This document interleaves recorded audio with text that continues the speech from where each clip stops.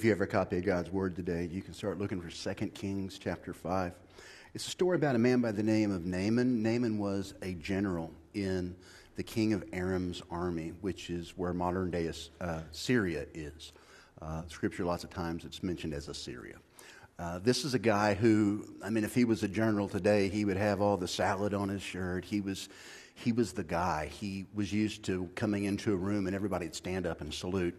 He was the guy that when he got invited to a place, he was always seated in a seat of honor. They would always bring out the white tablecloths and all the forks and knives and spoons and all, just keeping it fancy. This was a guy who was kind of at the top of his game. And he was kind of a rock star, I think, in King Aram's council. And the only drawback this old boy had is he had a horrible skin disease. And it wasn't like psoriasis or anything. It was called leprosy. It was a horrible disease, but he was still an incredible man and great influencer. Was able to handle all the trouble with men in the army.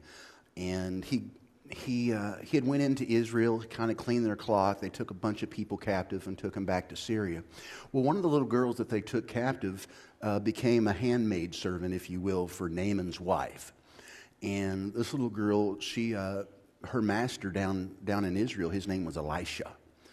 And so she was working in Naaman's shop or with the wife. And she said, man, it's a shame. If we would go back home, my master could heal Mr. Naaman.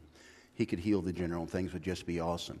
Well, Naaman hears this, his wife tells him, there's this dude down there in Israel who can change your life. So Naaman goes to the king, his boss, and says, hey, king, I'd like to go back there. Little Cynthia, the gal who works with my wife down at the shop, she said that there's this guy there who could heal me. And the king said, well, here's a letter. Take that to the king, and I'll settle all this. Go get healed, man. We've been sending you everywhere else. Nothing's worked. We'll go back there. And so Naaman goes to Israel, Jerusalem, where the king is seated, the king of Israel, hands the old boy a note. And this is what happens. This is in 2 Kings chapter 5, verse 7. When the king of Israel read this letter, he tore his clothes in dismay, and he said, man, I'm not God. I can't heal you. What are you here for? Apparently this king of Aram is just trying to pick a fight with me. And all this is going on at the palace. And, when a guy like this shows up, everybody in town knew about it. So word got out to Elisha. He lived out north of town, if you will, in Prophet Town. And he said, I tell you what, go send word to Naaman. Tell him, come out my way, and I'll take care of all this. He'll be healed. So Naaman gets the note, and he goes to Elisha's house. And he's come pulling up the driveway. I guess Elisha might be looking out the window or something, drinking his little prophet coffee. And he sends out word to him. Says, here, take a letter, Maria. I'm going to send this out to Naaman. Tell him to go jump in the Jordan River. Dip 7 times in the Jordan River, and he'll be healed. And, Naaman pulls up, and it's not Elisha out there. And it's the servant person. And it ticked Naaman off. It's like, I'm somebody. How come you didn't come out here and greet me yourself? You're still inside drinking coffee, sitting at their kitchen table, And it made him angry. And this is what the Bible says, 2 Kings 5, 10 through 14. But Elisha sent a messenger out to Naaman with his message. Go and wash yourself 7 times in the Jordan River. Then your skin will be restored, and you will be healed of your leprosy. But Naaman, what happened? Dude got mad. Just blew up, because this is the guy that's used to people standing up, saluting him. Yes, sir. No, sir. He became angry and he stalked away. I thought he would certainly come out to meet me, he said. I expected him to wave his hand over the leprosy, call on the name of God, bring out some snakes, some oil. I expected the whole schmeal, and I don't even get that. He wants me to go dunk out there. Aren't there rivers, verse 12, aren't there rivers at Damascus, the Abana and the Pharpar? Aren't they better rivers? He said, man, I was up in Syria. We got really good rivers up there, rock bottom rivers. People canoe and tube up them all the time. And you want me to come down here and dunk in your Mississippi River? Are you crazy? There's better streams than that. Why shouldn't I wash in them and be healed? So Naaman turned away, and he went away in rage. He was ticked off. And here's the amazing thing. He's mad, and he's walking away still with his leprosy. Okay? He did not get the shirt. He didn't get what he wanted. But thank God that Naaman had some good friends that are around him who weren't hurting like Naaman, who weren't despondent, who weren't discouraged like Naaman.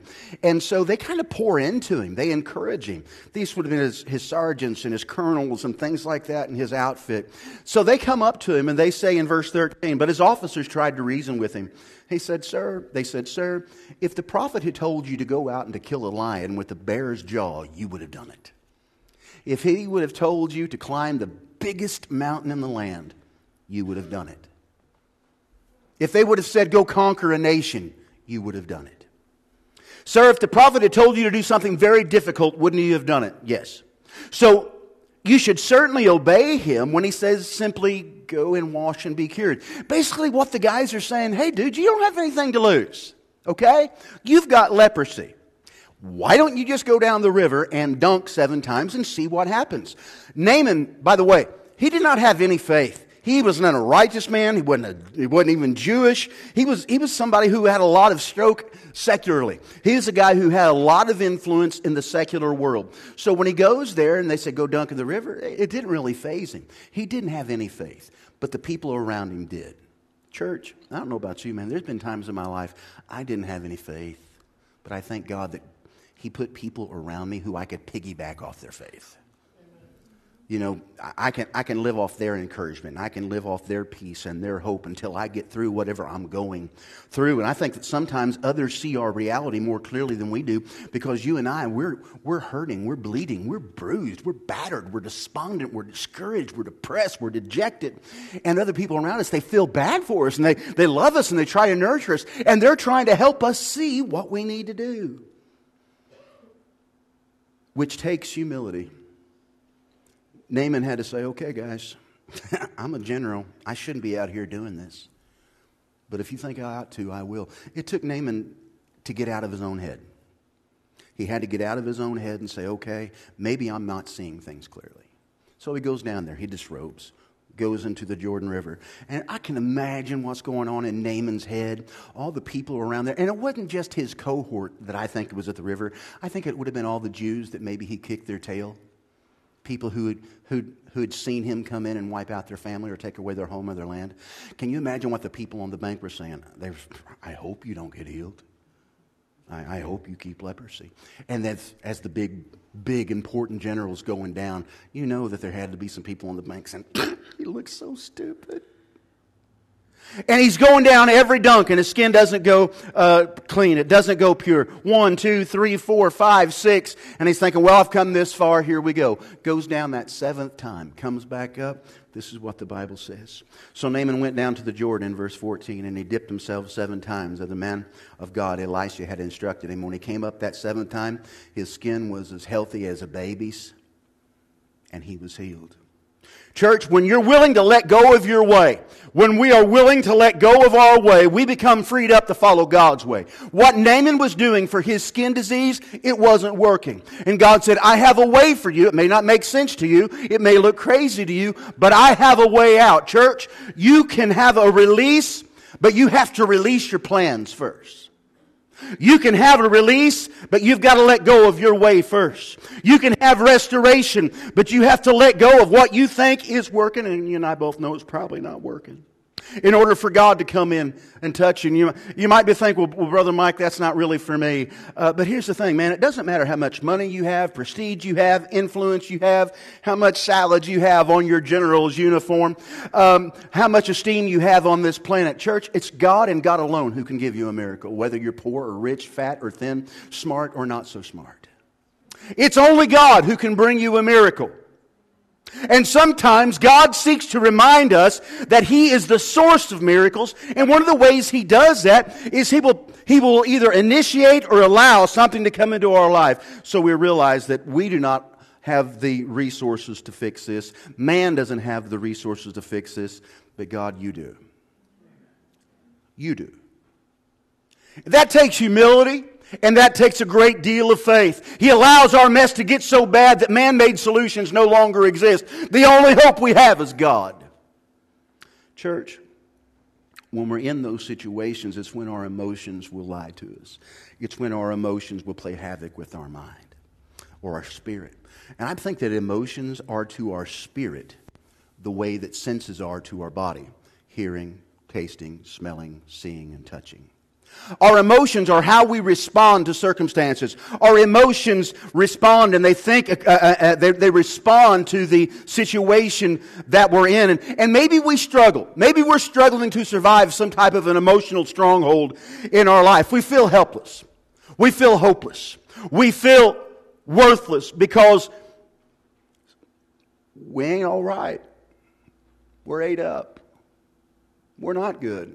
People will ask us how you feeling, and we'll say, oh, we're feeling really good. Things are going good, but we're lying. And we're just tied up. You struggle shaking those emotions of discouragement and depression. We struggle with them, and we nurse them at night, and they eat us up, and we wrestle with those emotions of guilt or shame or regret over a wrong choice we made, or a wrong word we said, or a wrong action that we took.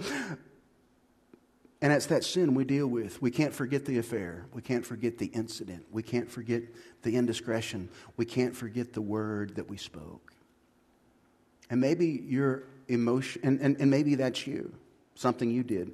But for some of you, you're sitting in this room and you're bound up with a stronghold in your life. But it's not because of anything you did. Somebody abused you physically. Somebody took advantage of you spiritually. Somebody abused you sexually. And you didn't have anything to do with that. That was somebody else's sin.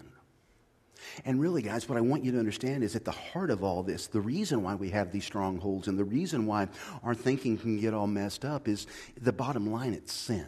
That's the core reason. And it may not even be your sin. It might be the sin of somebody else. But taking all that off the table, the root cause, the source, the systemic origins of your stronghold is sin. So we have to really deal with where the stronghold came from. And church, I want you to understand this. God did not create us to be in those strongholds. Not for 5 years, not for 10 years, not for 20 years. And well, Brother Mike, what do you mean by that? How many of y'all still beat yourself up from stuff you did as a teenager? How many of you still beat yourself up for stuff you did as an adult? See, God didn't mean us to be in that stronghold for 5 years, 10 years, 20 years. Y'all, He didn't save us for us to be in bondage. He saved us so we could be free. He doesn't want you in bondage for 5 minutes, 10 minutes, or 20 minutes. He wants you to have that blessing that comes from Him. In fact, John 10:10, Jesus says this: the enemy didn't come to do this, but I've come so you could live your best life now. I came so you could have a life full of abundance and satisfaction. I came so my purpose is to give them a rich and satisfying life. That's the exact opposite of emotional stronghold. He's not called us to live with each day in defeat. He's not called us to live in each day to be depressed and full of sorrow. That's not the way He's made us. That's not why He saved us. He wants us to know that He's the one who's in control of all things. He wants us to trust that He's the one who's in control of everything. And He's watching over the entirety of our life. Y'all, He's not just concerned about what we do from 10:30 to 11:30 on Sunday morning. Y'all, He's also watching what we're doing at noon on Sunday. He sees it all. And God wants you and me to live a life that is satisfying. And the only way we're really satisfied in life, the only way we're really free in life, the only way we can live our best life now is in a relationship with Him. Walking on that road with Him. We get off track. Emotional strongholds is one of them. I want to look today at 2 truths that can help us reverse the consequences of those emotional strongholds. The first truth is this: guilt has a way of focusing. Guilt has a way of putting us in an emotional stronghold. Or maybe it's shame. Or maybe it's regret. But stuff in our past will eat us up, and it will put chains around our hearts. Listen to Hebrews 8:12. And now this is the truth, okay? This is God's Word. This is what we measure ourselves with. This is the divine standard. And I will forgive their wickedness, and I will never again remember their sins. And I will never again remember their sins. Will you all repeat that with me? And I will never again remember their sins. So then why does the devil lie to us? Why does the devil say, man, you're worthless, you're a piece of scum, no man of God or no woman of God would have done what you did, no man or woman of God would have texted what you did, no woman or man of God would be on the sites you're on the internet, no man or woman of God would say the things you say at work, and so the devil will come to us and he'll say, man, you're guilty, you've got shame, how in the world do you think God can love you? How do you think anybody can love you after what you've did or what's been done to you? And so we hear all this junk from the devil, and before too long we're helpless, we're hopeless, and we don't think we're worth anything. And if we don't think we're worth anything, how in the world could God love us? Why does the devil lie to us about our past sins, our past detours, our past mistakes? Why does he say those are a deal breaker between you and God? I'm going to tell you why. It's because the devil actually knows the truth. The thing is, when you got saved, the devil lost you, and it makes him furious. Because he knows you're saved. He knows your sins have been forgiven by God, but he hadn't. And he wants to try his best to keep you remembering of your sin, our acrimonious times where we messed up so horribly wrong. He knows our sins have been canceled. He knows they've been nailed to the cross. The devil knows that the punishment for our sin has been served. But here's the thing. He'll tell us all the time they're not. Nope. You still have to feel guilty. You still have to feel remorse. You still have to feel like scum. You still have to feel depressed because you know what you did. And he's right. But y'all, I want you to know some truth. Jesus is in the business of setting us free. He's in the business of taking chains off of people. He's in the business of setting us free. And the amazing thing is, He starts that freedom with our acknowledgement of the truth that when you got saved, you were given a new life, a new name, a new lease on your life. The devil knows that truth. Now, I wish we did. I wish we knew the truth, that we have a new beginning and a new start, a new eternal home, a new destiny. And when we know the truth, God gives us something. He gives us the power to overcome whatever strongholds in our life. The power of the Holy Spirit gives you strength to overcome whatever's holding you down, those strongholds. And church, know this. We're never going to leave behind our emotional stronghold if we keep going back to the thing that's holding us down. Well, Brother Mike, I'm trying to kick internet porn. Okay? You can't do that while you're still going to internet porn. Well, Brother Mike, I'm having an affair. I really need to get out of that. You're right, but you cannot stop having an affair unless you stop going to that man or that woman. Well, Brother Mike, I've got an addiction. Well, you're not going to ever deal with that addiction until you stop doing what you're doing. We don't get freedom if we keep going back to what's holding us in bondage. That's crazy.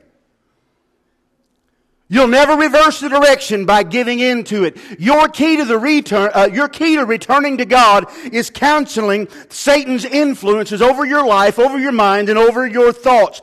And if you don't, you're going to feel exactly the way the devil wants you to. When God is dominating your thought life, you're going to feel like God designed you to feel. Whenever and whoever we align our thinking with is how we'll think. If we think that we're worthless, if we think that there's no way God can love us, if we think there's no way God can use us, let me tell you something. That's not God telling you that. That's the enemy telling you that. And the devil wants you to stay in bondage and in chains. Church, we get to choose. We get to choose who we listen to. We can either choose to listen to the devil or we can choose to listen to God. The choice is up to us. We can choose life or death, blessing or curses, favor or walking out of favor. God is saying you are forgiven, you are set free, you are new, you have a new life, you have the mind of Christ, your sins have been wiped off the books, and the devil's saying, you're worthless. You cheated on your spouse, or you weren't a good parent, you weren't a good dad, you weren't a good mom, you weren't this, you weren't that. Now I got a question for you. Who are you going to believe? Jesus said, my sins have been forgiven and forgotten. Who are you going to believe? And man, as long as we listen to old Slewfoot, as long as we listen to the old devil, man, we're going to be focused on our past. And we'll never be free. You get to choose who you listen to. Church, I believe that God can handle whatever is in our life. I think that God can handle whatever we will let Him be in control of, because He hears all, He knows all, He sees all, He cares. In church, Jesus has you in His hands. He's got your problems in His hands. He has all of it. And it's time that we trust Him. And when we trust Him, there's an amazing thing that happens. When we trust Him, we can just move on. We can just move. We can just go forward. Because we know that God has our back. Now, have you ever wondered what Jesus did with our sin? I mean, we ask for forgiveness, but what did they do with it? Cool verse, man. Colossians. Tells us exactly what Jesus did, Colossians 2. He says, if you're in First Baptist Church today, you were dead because of your sins. You were dead because of your sinful nature. Because your sinful nature was not yet cut away. Then God made you alive in Christ. Something happened. There was a transformation. There was an exchange. There was a conversion that took place. Then God made you alive in Christ. Why? Because He forgave you of all your sins. How'd you do that? Because He canceled the record of the charges against us, and He took it away by nailing it on the cross. Now, man, that's a really cool verse. But do you understand really what that means? Here it is. Our sins are apparently kept somewhere on a legal document. An affidavit, if you will, something that was given under oath to be used as evidence in a court of law. Our sins were written down. All of our everything that we're guilty of. Everything. Some of us probably had a manila folder and others might have had several volumes.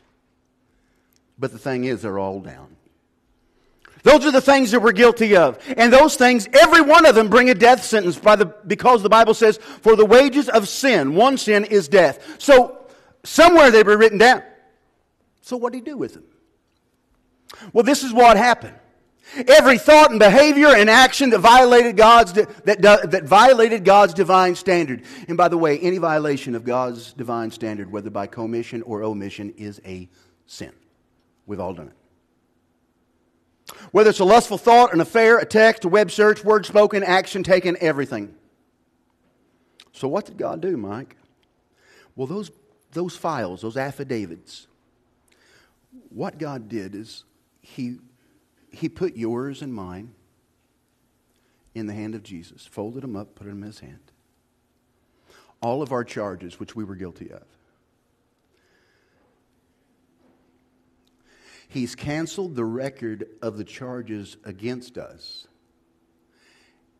and took it away by nailing it on the cross. All of our sin has been taken to the cross by Jesus. He took the affidavit with your name on it, the court file. He folded it up and He put it in the hands of Jesus. What a tremendous document that must have been. But the nail pierced it. Then as Jesus held the butcher's bill for all of humanity's sin in His hand, there was a nail that was driven through it and into the cross. Our record of sin, our record of debt, our record of rebellion, our record of treason against God's throne, all of it. Even though the things you think God doesn't know about, all of it was nailed to the cross. The nailing of our affidavit was nailed to the cross, meaning that those charges had been dealt with. Your charges weren't dropped. Your charges were paid for by Jesus. They didn't just blow on them and they went away. Jesus paid the penalty, which is death. All of them. They weren't dropped. The sentence has been served, but not by you and me. The time has been served, but not by us. Oh, it was our crime, but He did the time.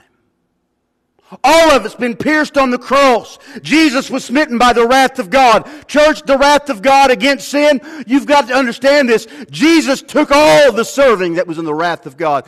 And the thing is, now when we beat ourselves up, look in the cup, it's empty. You ain't got no wrath in there left for you, man. Jesus took it all. There's no more anger. He took it all.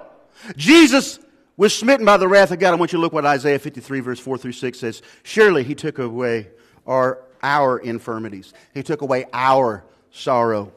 Yet we considered Him stricken by God, smitten by Him and afflicted. But He was pierced for whose transgressions? Yeah, that's us. That's us.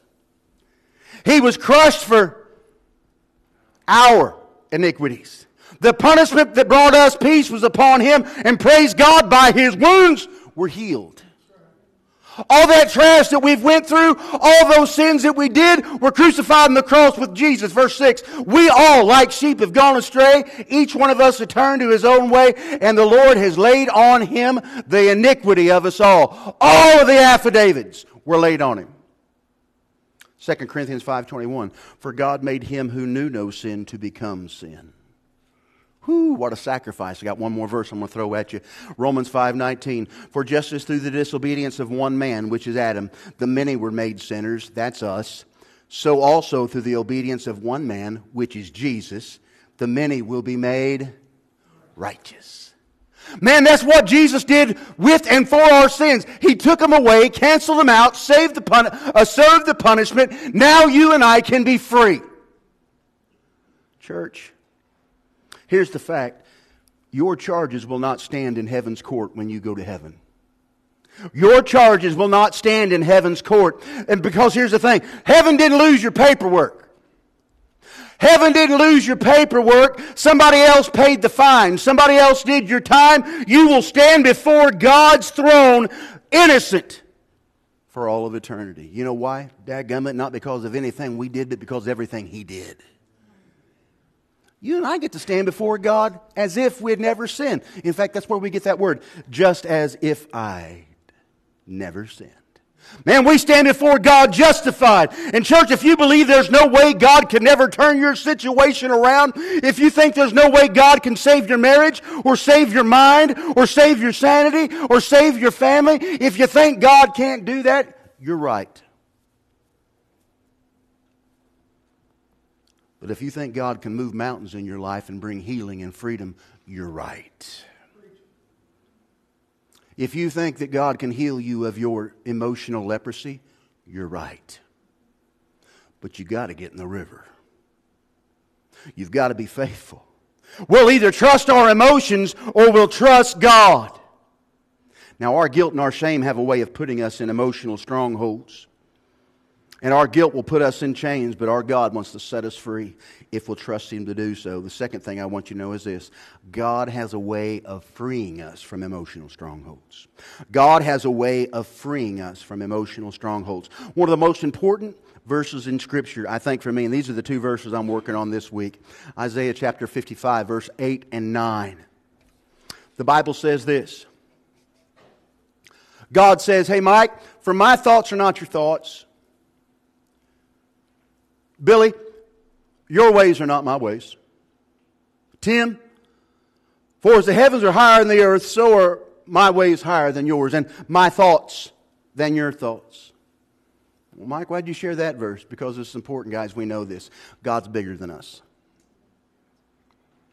He sees it all at the same time. Right now, we're just kind of looking through a mirror dimly. We think we got some of it sorted out. We don't know all of it. Man, if you think the Bible is just all of God, man, we just got a glimpse into what God is and who God is. But man, what we know about Him, it's enough. It's enough. And God is intimately involved with the minute details of His creation, even down to the amount of hairs we have on our head. But church, not only does He know us personally, but our God is over everything. Yeah, He knows how many hairs are on our head, but He also sees the entire universe at a glance. And we can get our mind around that idea that He sees all, He knows all, He comprehends all, that He considers all. Well, you and I are finite. We have a hard time getting through the day, let alone, our whole life.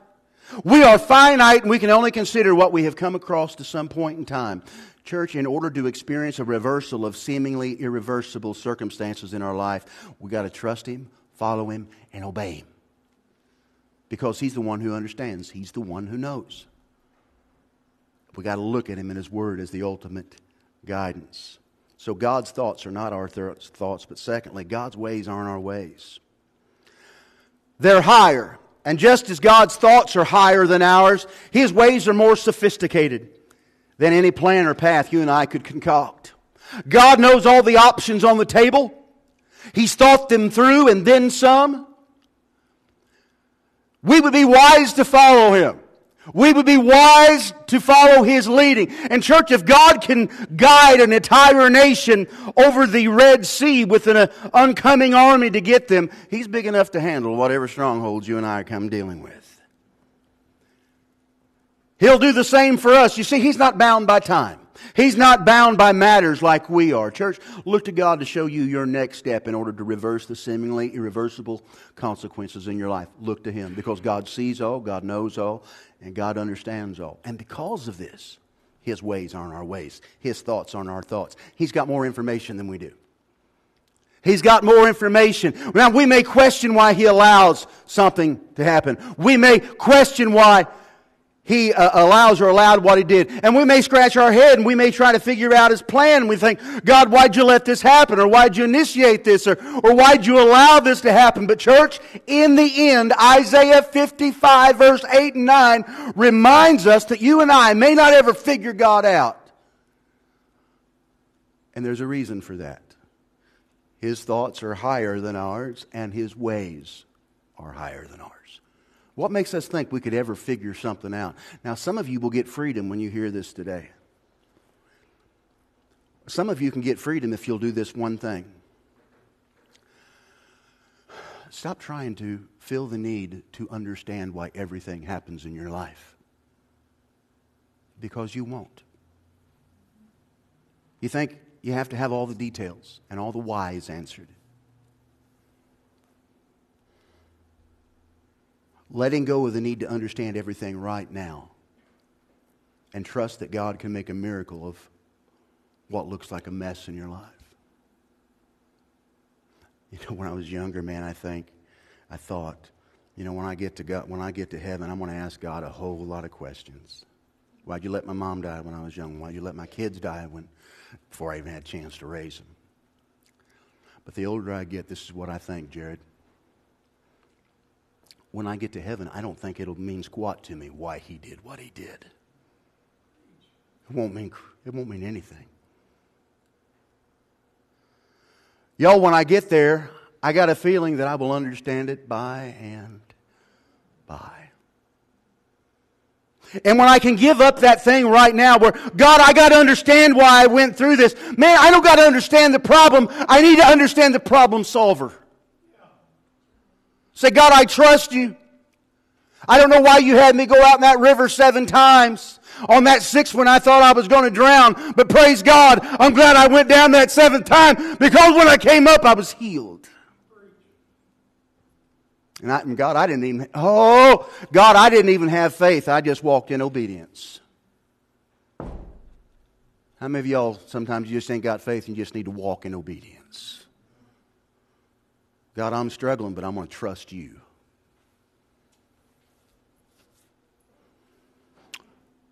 One way to overcome emotional stronghold is to let go of the need to understand everything right now. His perspective is simply so much higher than ours. It's broader than ours. It's more sophisticated than ours. It's grander. It's transcendent of anything you and I could think or do.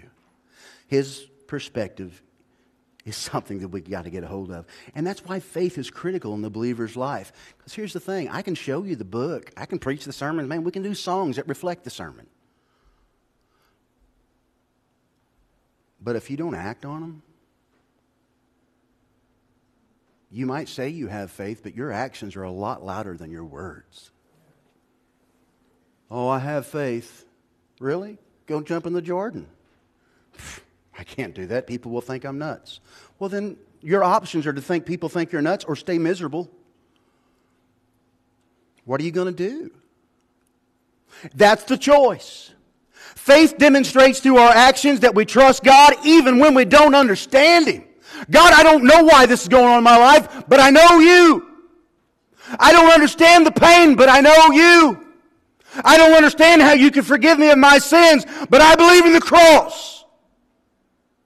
To trust God's heart means you choose to trust Him, that He has your best interest at heart and He's guiding you.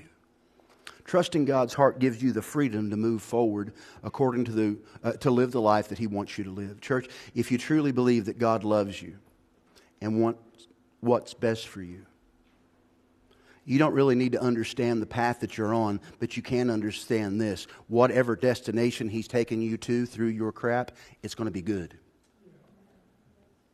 Whatever thing He's bringing you through, it's going to be good at the end. Preach, why do you say that? I didn't say it. Romans 8 did. And we know that God causes all things. Our junk, our pain, our hurt, our guilt, our divorce. All this. God will cause all things to work together for good for those who love God, for those who are called according to His purpose. Now, church, here's the thing. You can either think that's a lie or you can think that's the truth. That's your choice. I will tell you this. If you don't think that's true, buckle up, because you're just going to have your chains on. We receive that verse by faith. We walk in that verse by faith. We realize that God is at work in our life. And church, God is not responding to our bad times proactively. He's not saying, "Oh my, something happened in that guy's life. I need to interact. I need to show up on the scene." Guys, Jesus is not being proactive in your life. He knows before He initiates or permits the adversity exactly what He's going to use it for good for.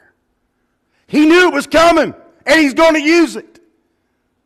Church, when we trust and we have faith in Him, when we're obedient to Him, I think it delights the heart of God. You can say you trust God, but if your actions don't align with the truth of His words, then they're just words. I think that God will let us go through some of those times just to let us know that we can't figure it out, people can't figure it out, but God's already got it figured out. All right, I'm going to show this to you. This is interesting. If Tub would come forward and start to help me out. According to research at an English university, it doesn't matter in what order the letters in a word are. The only important thing is that the first and last letter is at the right place. The rest can be a total mess, and you can still read it without a problem. This is because we do not read every letter by itself, but the word as a whole. Did you read that just fine?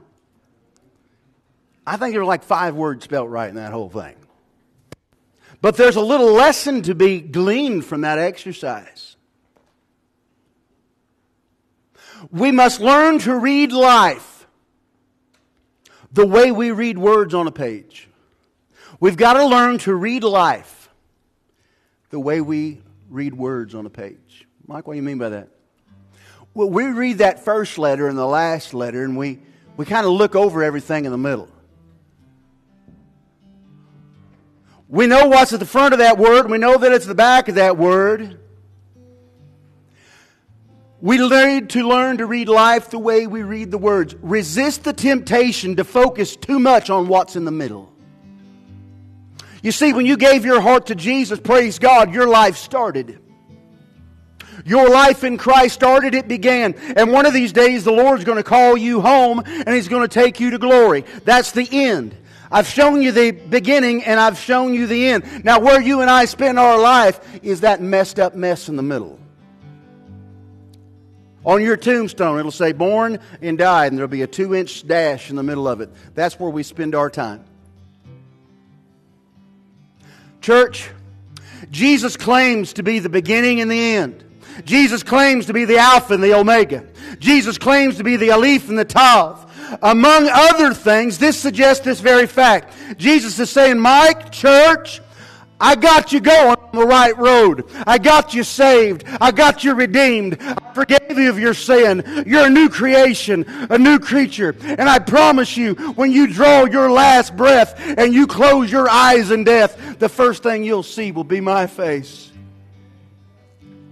What makes you think I won't take care of the chaos in the middle? What makes you think I can't overcome that jumbled mess you made? Church, tell you what, there's some days the only way I get through the day is that I know at the end it all works out. I know at the end, I know it's going to be fine. That's your Jesus too. God has not led us to wallow in the chaos and the confusion of the middle. He's made sure the beginning and the end, all things will work together for those who love the Lord. God restores meaning to your life in the middle. And when you read life as a whole, the chaos in the middle will take on an entirely different meaning. If I could have every head bowed and every eye closed.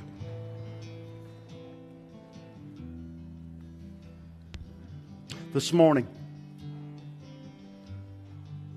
some of you need to take your eyes off of yourself and off your problem. You need to stick your fingers in your ear and stop listening to the voice of the enemy who says you're worthless, you're no good, you're broken, there's no way God can love you, let alone use you. You need to tell old Slewfoot to shut up and go read his Bible, because your Bible says you're redeemed, you're forgiven, you are loved, and you're set free by a God who will never leave or forsaken or abandon. A God who does not let the widow be turned away, doesn't let the hungry go, doesn't let the thirsty go, doesn't let the prisoner go, doesn't let the leper go without a touch of the Master's hand, my dear friend. Jesus has freedom for you. He's in the business of setting people free. He ain't going to force your freedom. You got to choose your freedom. And whatever choice you make determines something. You've got the freedom to choose, but you do not get to choose the consequences. But when you choose Jesus, things change. When you choose truth, things change. When you say, God, you're right. I am who you say I am. I don't understand it and I don't feel it, but I believe it. Man, today, if you're struggling in the middle of something, maybe it's something you've been holding on to for 5 days, 5 years, 10 years, 20 years. Today, you heard a word that said God didn't build you to live like that. Man, that spoke to your heart. Sir, that spoke to your heart. Student, that spoke to you. In a moment, I'm going to extend an invitation. Some of you just need to come up to an old-fashioned invitation. You need to kneel before God and say, God, I'm racked. I'm in bondage. I'm on the wrong road. I got off on an exit I shouldn't have taken. I got turned around out here in Idletown, or I got turned around over here in Addiction Avenue, or I got turned around over here in Emotional Stronghold Freeway. God, I need to come back. Brother Mike showed me the GPS coordinates this morning that I need to get back on the track. And Lord, I just want you to know, be expecting me, because I'm going to be home tonight. I'm going to be back with you. I'm not going to listen to the enemy anymore. I'm not going to listen to his lying self. I'm going to listen to the truth of your word. How about that freedom this morning? If I could ask you to stand to your feet, with your heads bowed and your eyes closed. In a moment, I'm going to ask you to come forward. You can just simply pray up here. Now, church, some of you are going to do this. You're going to see somebody up here at the altar praying, and the Holy Spirit's going to say, go pray with them. And you're going to have a choice to make. Well, Brother Mike, I won't know what to say. The Holy Spirit's going to tell you what to say. He might just say, cry with them. Almighty God, I come to you, and Lord, I can't tell you enough how much I love you. I can't tell you I can't tell you enough how glorious you are.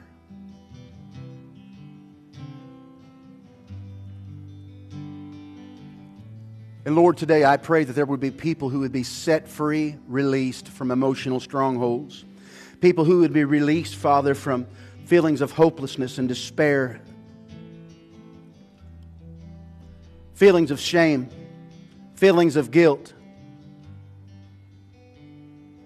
Because God, you didn't build us that way. You built us so we could live our best life now.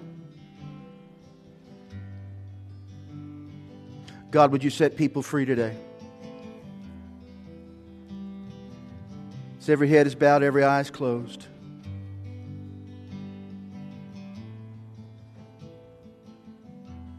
If the Holy Spirit is drawing you to freedom this morning, there were some things that were deposited in your spirit that you need to act on before this service closes. This invitation is yours. Holy Spirit, have your way in this place, and I ask this in the name of Jesus. And amen.